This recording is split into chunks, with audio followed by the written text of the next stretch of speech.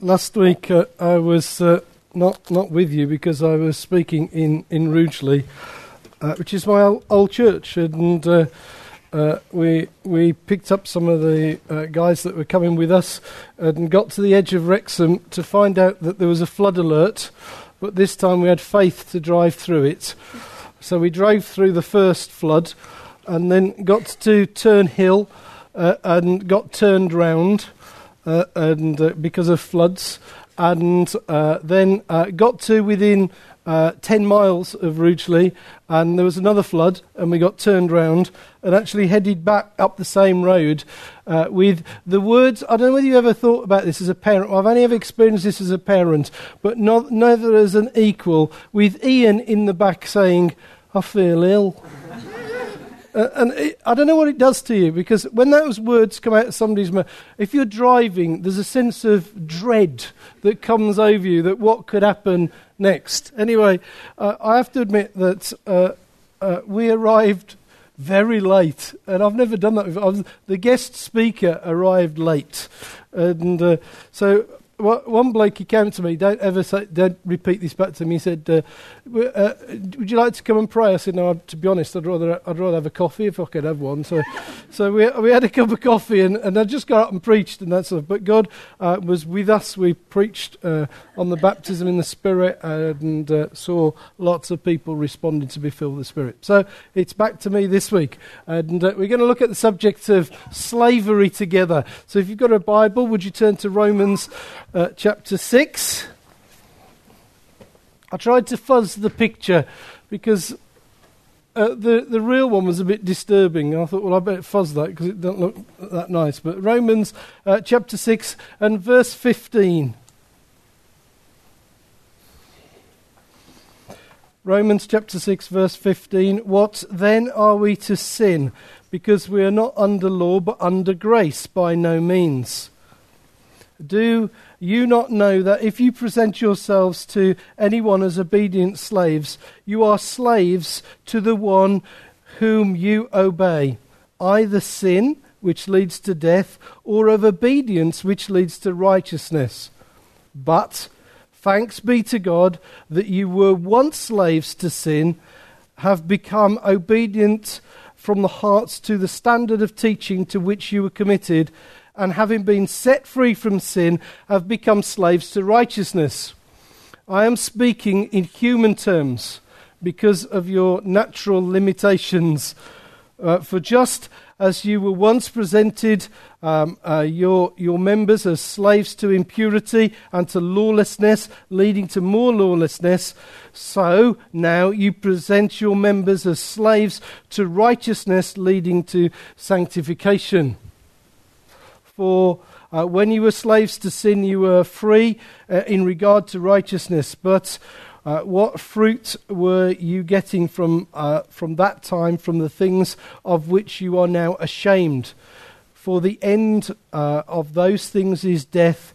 But now that you have been set free from sin and have become slaves of God, the fruit you get leads to sanctification, and its end eternal life. For the wages of sin is death, but the free gift of God is eternal life in our Lord Jesus Christ.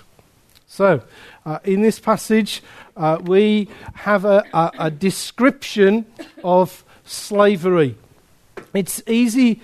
It's an easy to understand illustration if you are in the church that Paul is writing to, which is Rome, because there would have been quite a large number of slaves that were part of the church.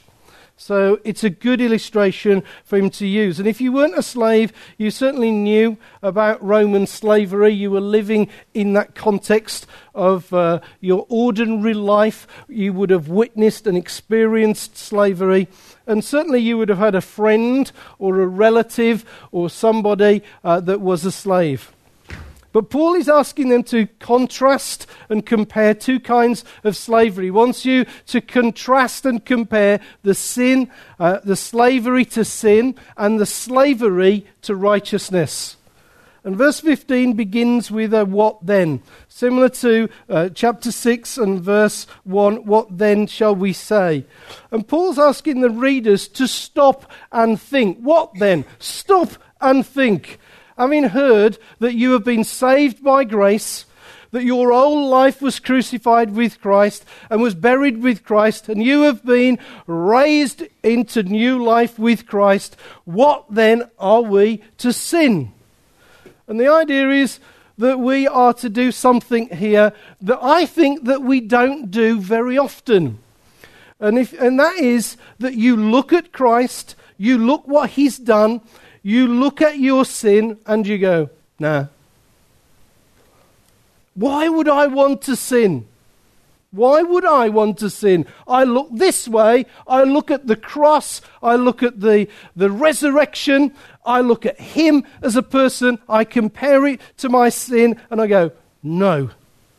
Why would I want to?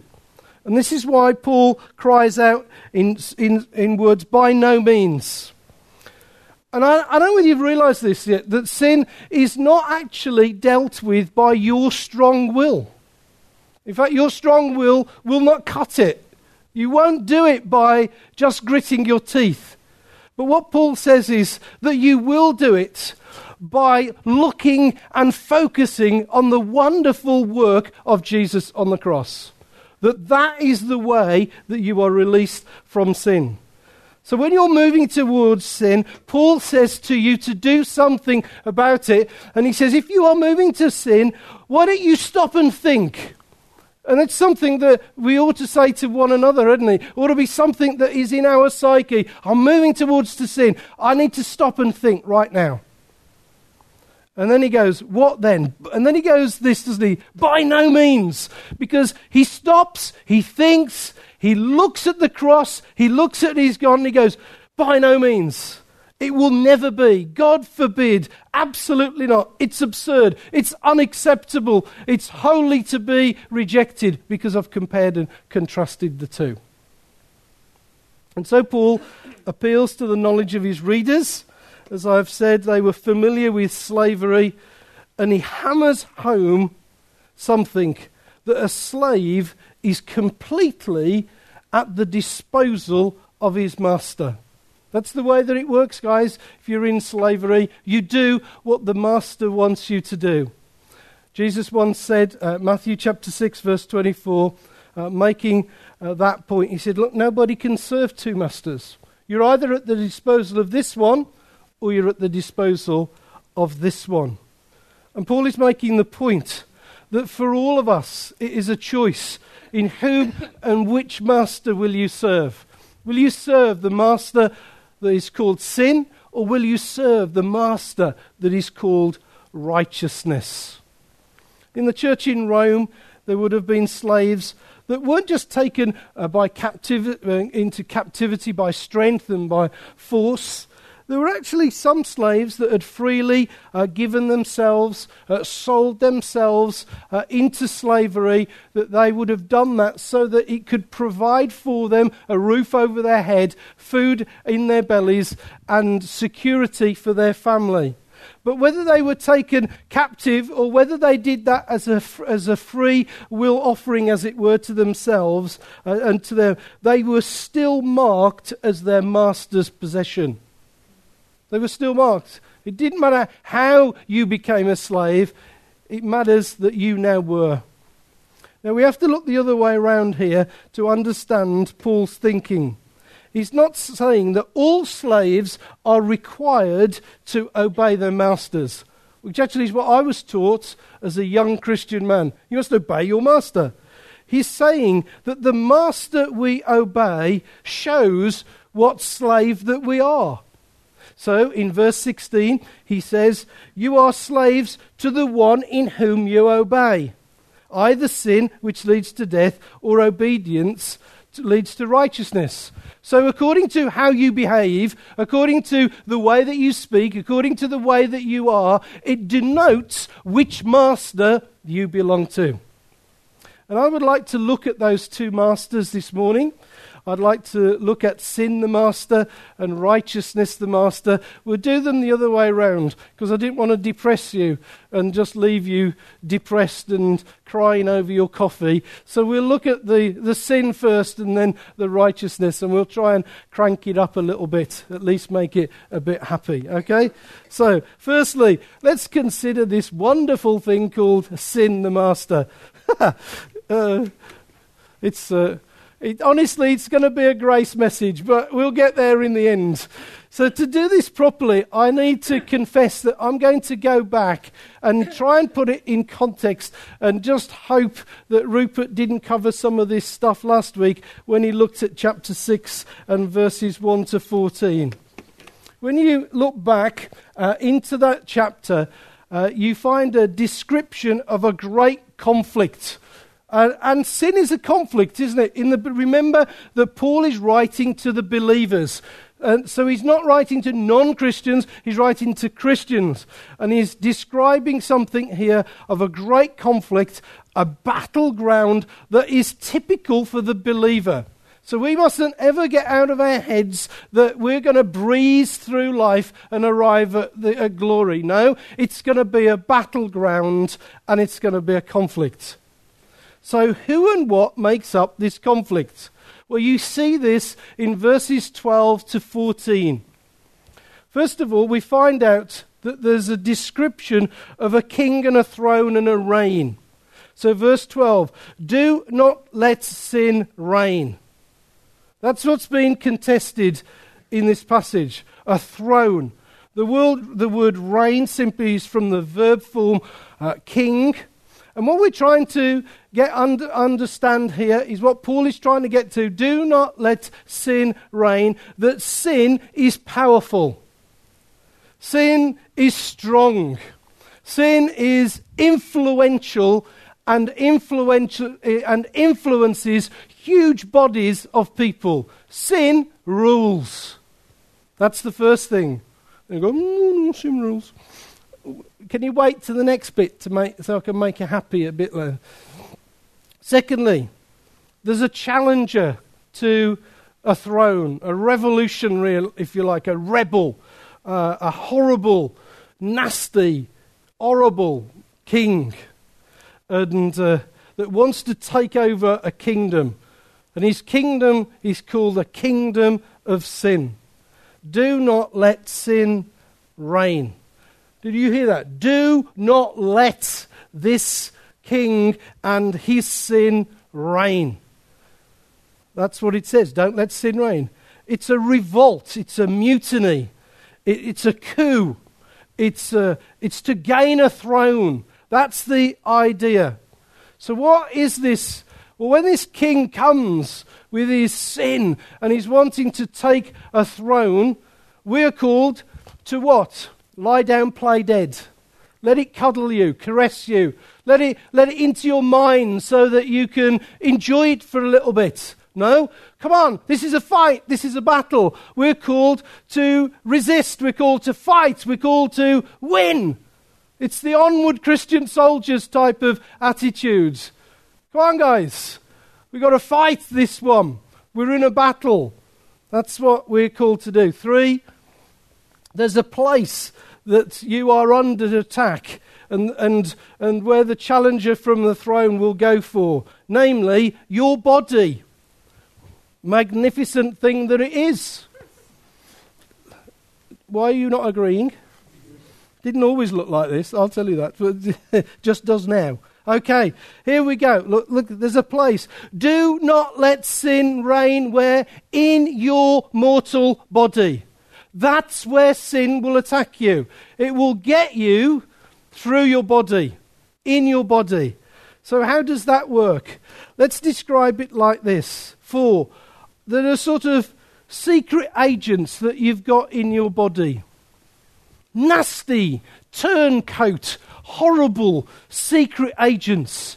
And they've been planted inside your body. Did you not know this?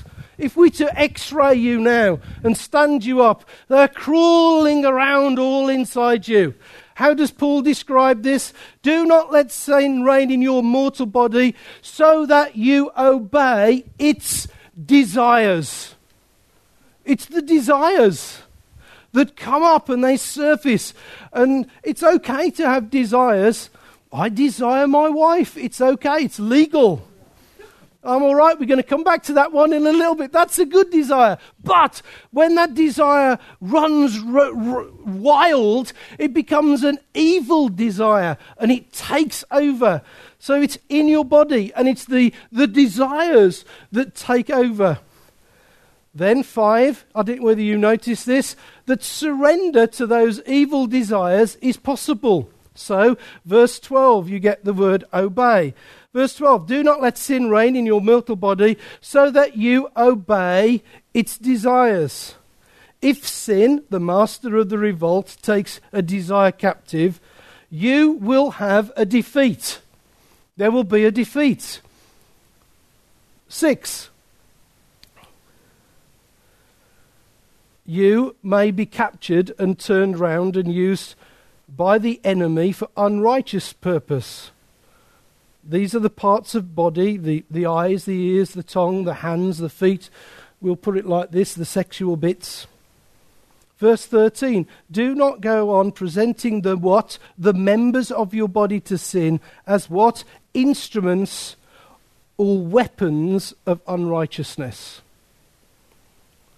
7, you may feel that your master has more to offer. Isn't that true? Hey, this is good, guys. It's like that, isn't it, sometimes? I know that you've heard me say this before, and it is not to appear as a ringtone, which it did the last time that I said it. But it's true that sin is good. Sin is fun. And that's what happens. We can get into this thing. We can go, hey, I like this. I actually like sinning.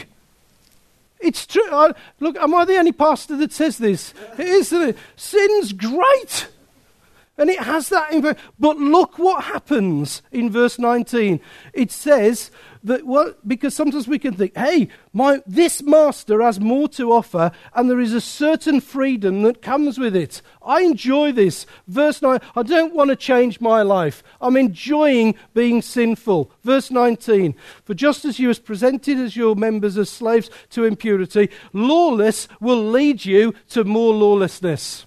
So get into it, and it won't end there. It will grow and it will fester and it will become massive in your life. It might begin with, have you ever heard this? I've heard this when I've been sitting, someone will come and see you and say, but it's only a little sin. And you want to go, not for long. And they go, and they say, how do you know that? Because the Bible says that lawlessness will lead to lawlessness. Once you are on that track, unless you repent and come from it, it's going to go worse. And they go, oh no. And the usual thing is, no, I'm stronger than this. No, come on, wake up here. No, that's not the way that Paul tells you. It leads deeper in. Once you start on this track, it will take you deeper in. So, would you like some examples? Okay. Yeah, let's talk about sex. That's good. Okay. We'll come to that in a minute, because I know you all want to hear about sex. Because I know what you're like. If you're a visitor here, they're just obsessed with that sort of subject. No, it's not true. Okay, it's not true. I'm only joking, but we will come to it. Let's do that. Okay, firstly, let's take food. Food actually serves us well, doesn't it? I have to say, I love food. It's fantastic. I just love it. And sometimes what I really enjoy is something like where Callie and I do something special. So it's not beans on toast.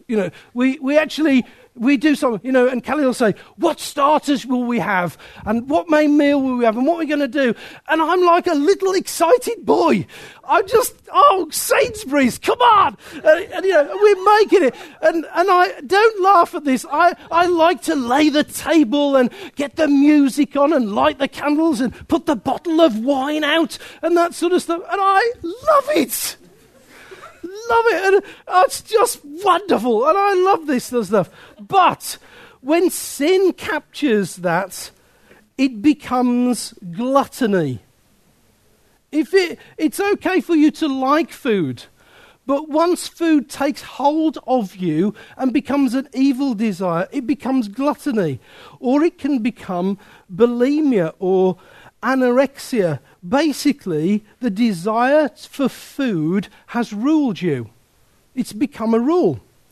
And your body has become a tool of unrighteousness. It's the same thing for drink.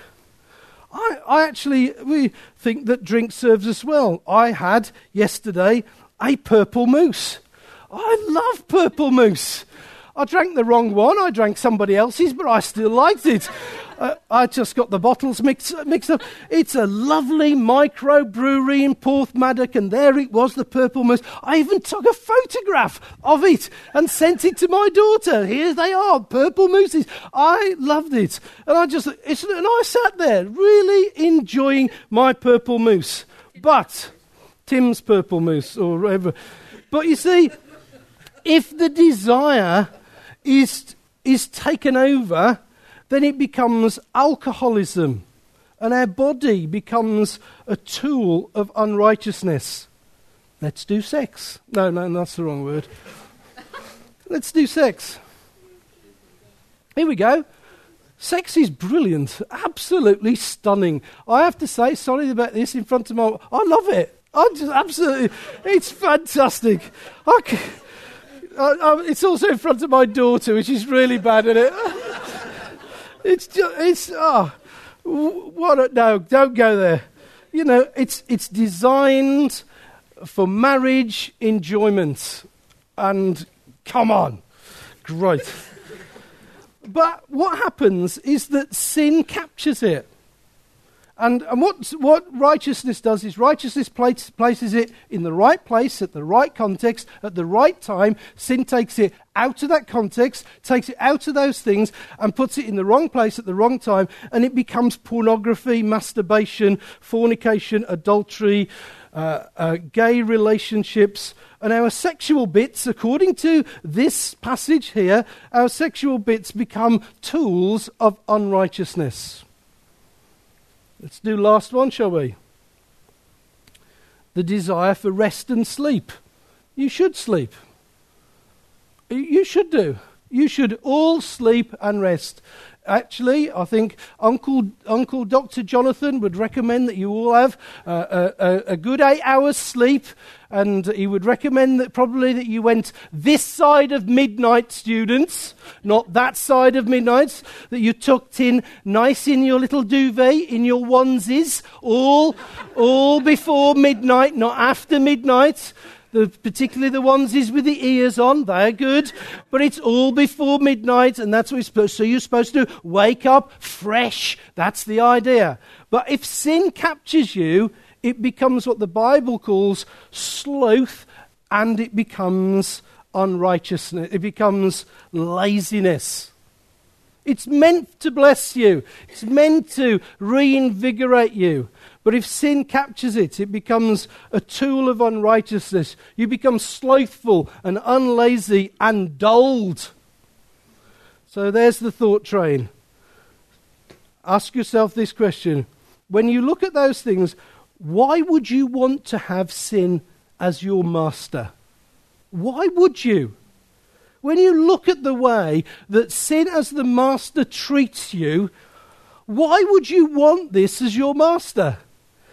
He is horrible, destructive, lying, abusive. He doesn't care about you. He just cares that you are in captivity and what Paul describes as bondage. Because that's actually what you are. If sin has taken over, hear this, Paul describes this as you are in bondage. So here's the good news. We're moving on now. You can all go, oh, he's not going to mention sex again. So we're all right. Okay, verse 17 and 18. Paul does this. He says, thanks be to God that you were once slaves to sin and have become obedient from the heart to the standard of teaching to which you're committed and have been set free from sin and have become slaves of righteousness. Here's the good news. What has happened to you is worthy of worship. And if you are battling with sin, One of the best places that you can place yourselves is a thanks be to God place. It's interesting that people who do sin tend to move away from it. And Paul's going, thanks be to God. That's the first thing. Then he goes, you were once slaves to sin, having been set free from sin and having become slaves of righteousness. What's the key? You were once slaves to sin. I am not that person, I now am. That person, according to the Apostle Paul, is dead. I was dead in my sins. Now I'm alive to Christ. This type of slavery for you as a believer is actually over. Sin is not your master. A greater master, a different master has come in and has set me free. You are actually, hear this, according to a biblical and powerful description, verse 22, but now you have been set free from your sin. You don't have to be like this any longer. It's good, guys. You have to hear this. I don't have to live like this forever. Some people think that it is the way that I have to live. But it's paradoxical because you've been set free to become slaves. But this is a different master, a master that you will look at and go, I want to obey this master. Now that's different, isn't it? I have to obey this master. This is your new master. You look at him and you go, I want to obey this master. So, let's get on to the good bit.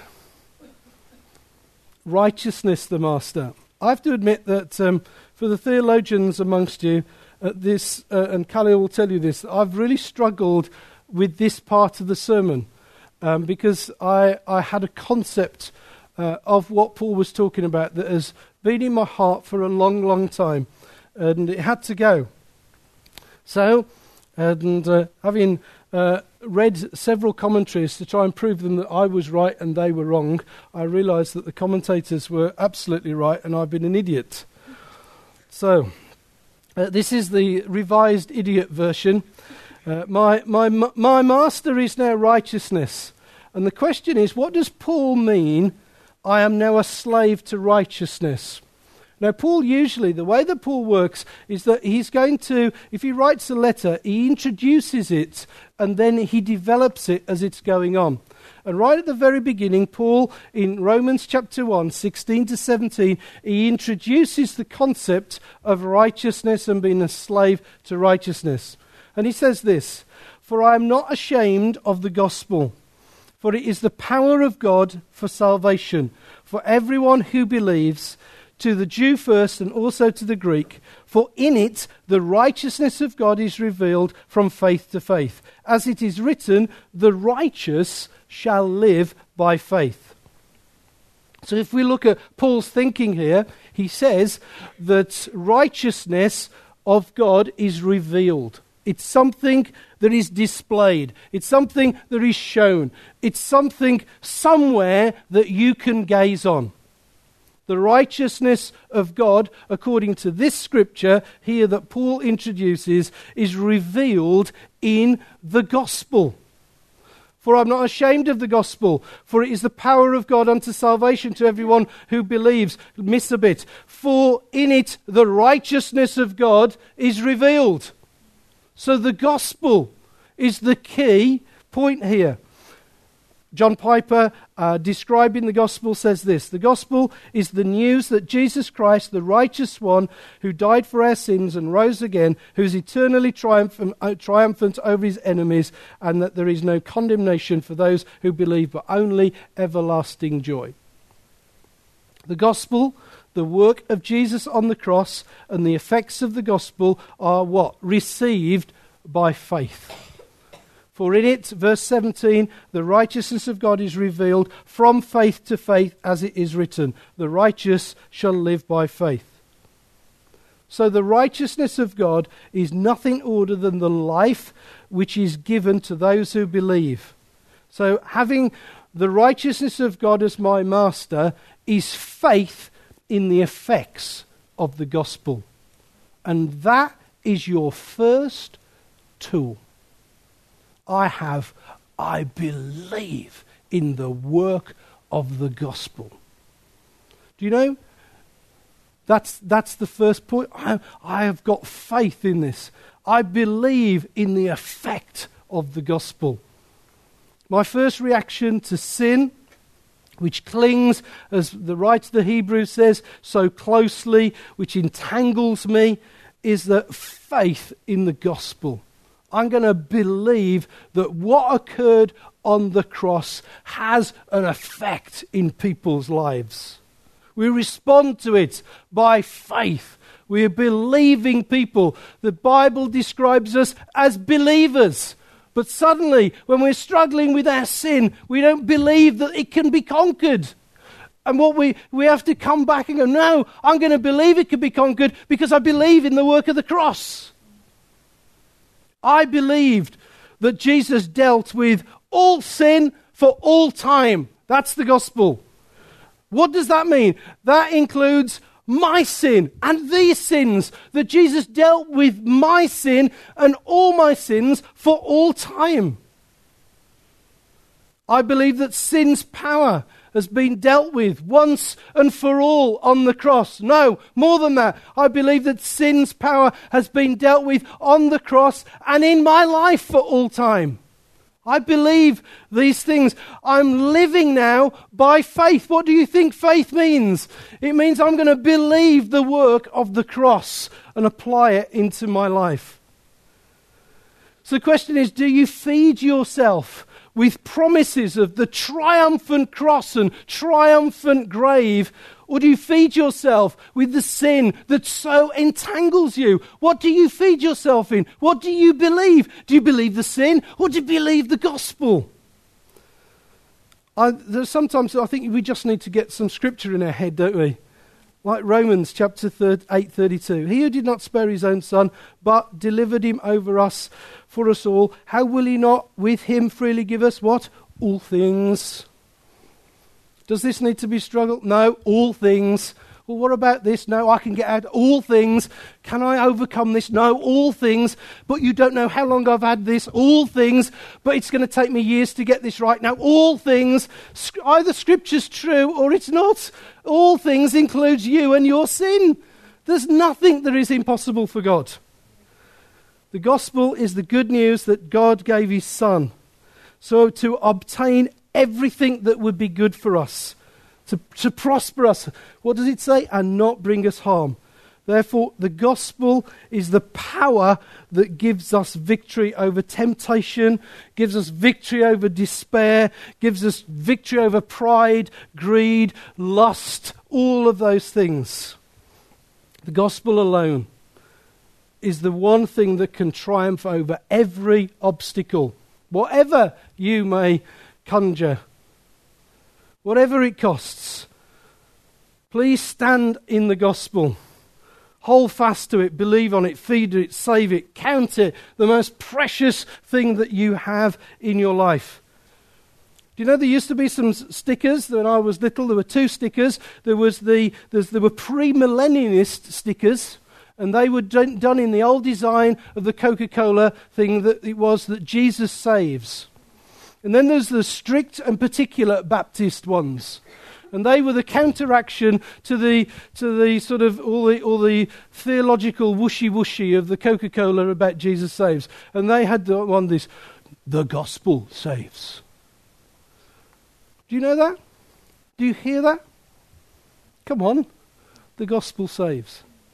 Well, he just saved me, didn't he? I became a Christian in 1947. No, the gospel saves. The gospel is a saviour. The gospel saves you from what? Your sin. When? Then? No. Then and always. The gospel continually saves. We need to have faith that the gospel can save us. Martin Luther said this. Hear this. He said, this righteousness is given to faith rather than a divine quality to admire. It's true, isn't it? Oh, look, isn't the gospel wonderful? No, it's not a quality given to it. It's given. It's something that is imparted to us. Theologian Schlatter, in 1935, he said this. Paul speaks here not of an attribute of God, but of an act of God. That's something that occurs. And when I see this kind of master treating me in this sort of way, I think, don't you love this kind of master? The one that sets you free? The one that releases you? The one that doesn't want you to be in bondage anymore? This is what I'm having faith in. But it's more than faith. Romans chapter 6 verses 7 and 11. For the one who has died has been set free from sin. Now if we've died with Christ, we believe that we'll also live with him. We know that Christ, being raised from the dead, will never die again. Death no longer has dominion over him. For the death he died to the sin once and for all, but the life he lives to God. So that you must consider yourselves dead to sin and alive to Christ Jesus. You're going to say to me, Nigel, you don't realise that this sin, it's just too powerful, just too strong. I just cannot see a way out of it. We have said that the gospel, that righteousness of God is revealed. We've said that we have to grasp it by faith. What are we grasping? Well, firstly, Paul tells us that God's righteousness is actually the vindicating act of raising his Son from the dead. What does that mean? That everything that was needed to be done in regard to sin was done. How does God prove that? How does he prove that? Jesus proves it on the cross by saying, "It is finished." But how does God prove that? How does God prove that the sacrifice was enough, that all sin was dealt with? He does it by raising his Son from the dead. So not only do we have to have faith in the gospel, we are wrapped up in the events of the gospel. Sin died with the death of Jesus. Life came with the resurrection of Jesus. What does that mean? It means this: the power of the resurrection is not without effect on your life. Or to put it another way, the master that you now enjoy obeying has the greater power and applies that power into releasing you. The power of the resurrection for you to change is at your disposal. Romans 8, verse 11. The Spirit of him who raised Jesus from the dead dwells in you. He who raised Jesus Christ from the dead will also give life to your what? Mortal bodies through the Spirit that what?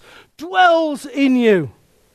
In regard to sin, your sin and my sin, apply faith, but also know this, that once you engage in that faith, the greater power is available for you to see it defeated. The power of the resurrection is available for you to conquer the sin forever. This is a power that causes what? This is the power that causes dead things to rise. This is the power that causes dead things to live. What does sin do? It deadens you. What does the power of the resurrection do? It brings you life. Do you know some people don't actually know what that life is because they've been so used to the consequences of living a dead life? They don't know any difference. And here it comes. The power that causes... I like that, don't you? Oh dear, look at this, Ephesians chapter 1:19. The immeasurable greatness of his power towards who? Those who believe. I know that the majority of you are going, yeah, right, bit idealistic, Nigel, theological and all that sort of stuff. Bit of fiction. Do you know, I don't blame you for feeling like that, because sometimes, you know, you can often feel that, will I ever defeat this sin? But if you look at Ephesians chapter 1 verse 18, it tells us why we don't defeat the sin that we should do. Because it tells us in Ephesians 1 verse 18 that the eyes of our hearts have been dulled. They cause us to not see. So sometimes you actually can't see. That's what sin does. It causes you to not realize the mess that you are in. We can be not fully aware of its deadening power, its ability to conquer our lives. Sin's tactics are to make you to not see. The other reason that can come here is that demonic power is at work. And sometimes we're just not aware that this is a demonic thing, that actually it's an evil thing, that it's wrong and it's just horrible.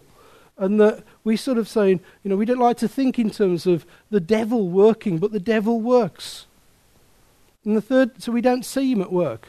We don't see that, that my eyes have been blinded and the devil's at work. The other thing that we don't see is God's power at work in us through the work of the cross. And sometimes the only way out of this is to actually contrast and compare your sin to the effect of the resurrection. You have to go back. You have to go something like this. The power of the resurrection. Let me try and measure that. You have to go, the power of this sin, gnat.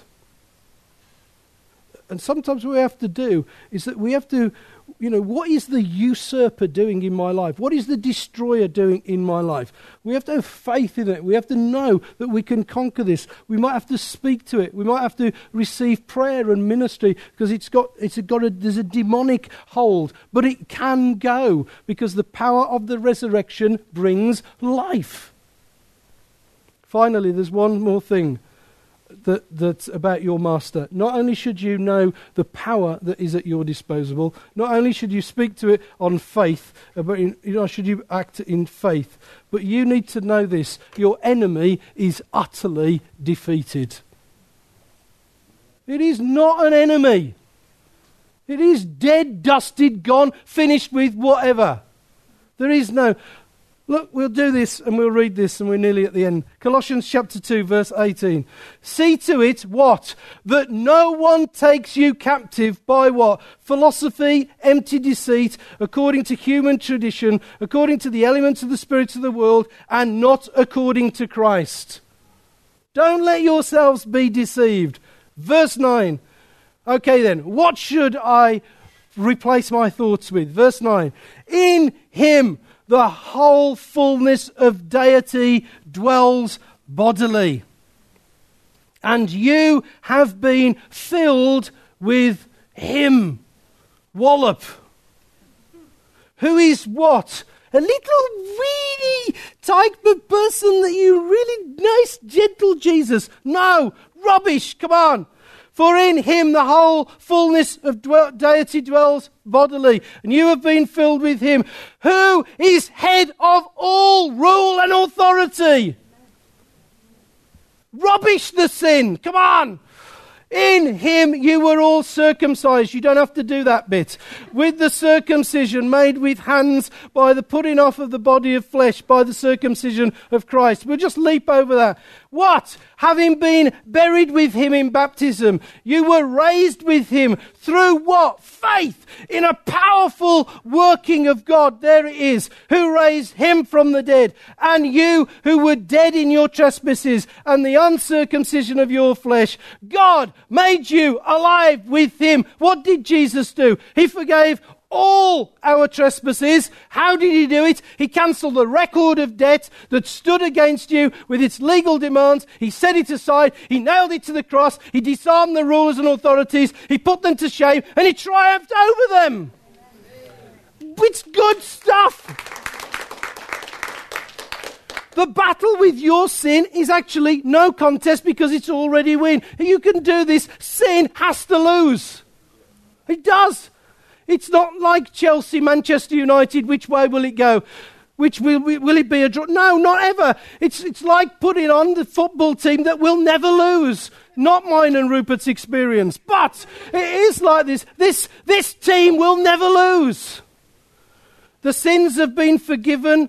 Do you know how it's described here? It's described as a mountain of bankruptcy, which you have no way of paying back. I can never pay these debts.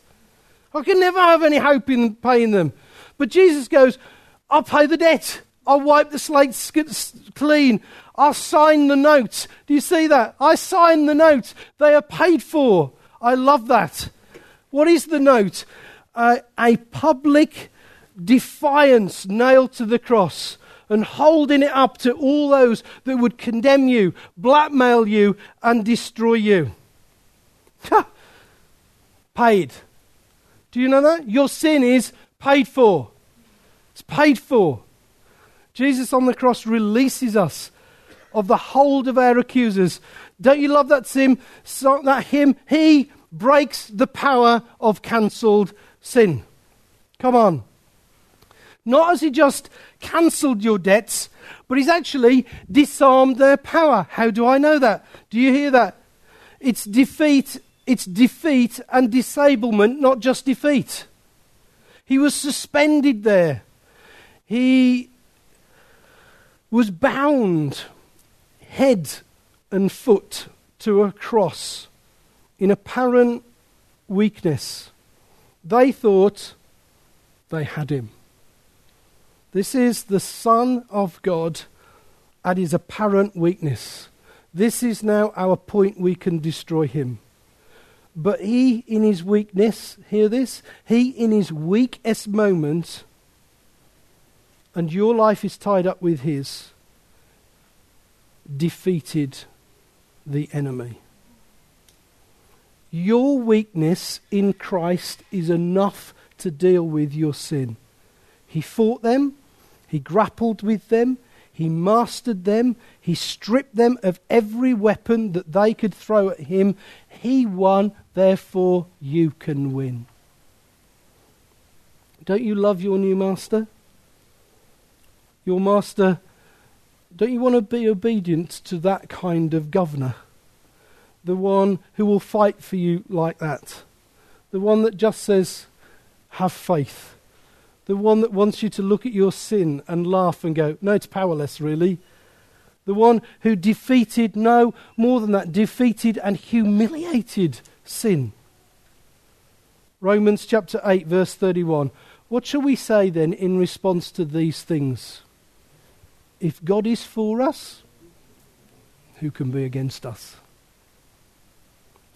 How is that summed up?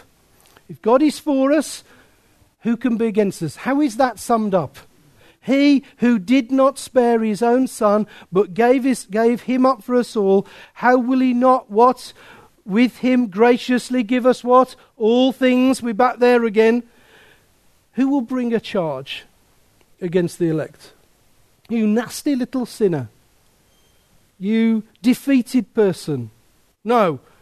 It's God who has justified, who will condemn. Jesus Christ, the one who died more than that, who was raised and who is seated at the right hand of God, who indeed is interceding from us. Who will separate us from the love of God? Shall tribulation, distress, persecution, famine, danger, sword, as it written, for all day long. That stuff, you know that bit. No, in all these things, we are what? More than conquerors. Through what? Through stiff upper lip? No, through him who loved us. For I am convinced that this wretched sin will not, neither death, nor health, nor life, nor angels, nor rulers, nor things present, nor things to come, nor powers, nor height, nor depth, nor anything else in creation, will be able to separate me from the love of Christ. Go dead, sin. You are dead. Live, Jesus, because there's a great master.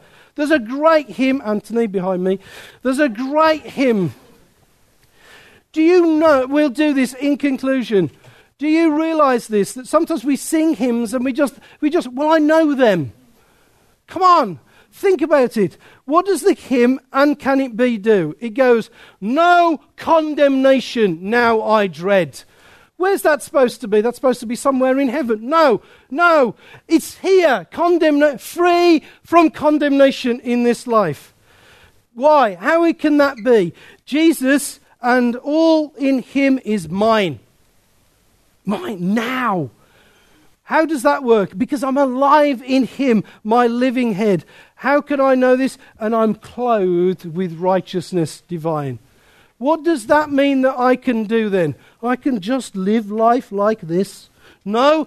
Bold, I approach the eternal throne and claim the crown through Christ my own. Such was the hymn writer's desire to get this into your head and mind. He goes, and just so you forgot this right, I'll say it again. Bold, I approach the eternal throne and claim the crown through Christ my own.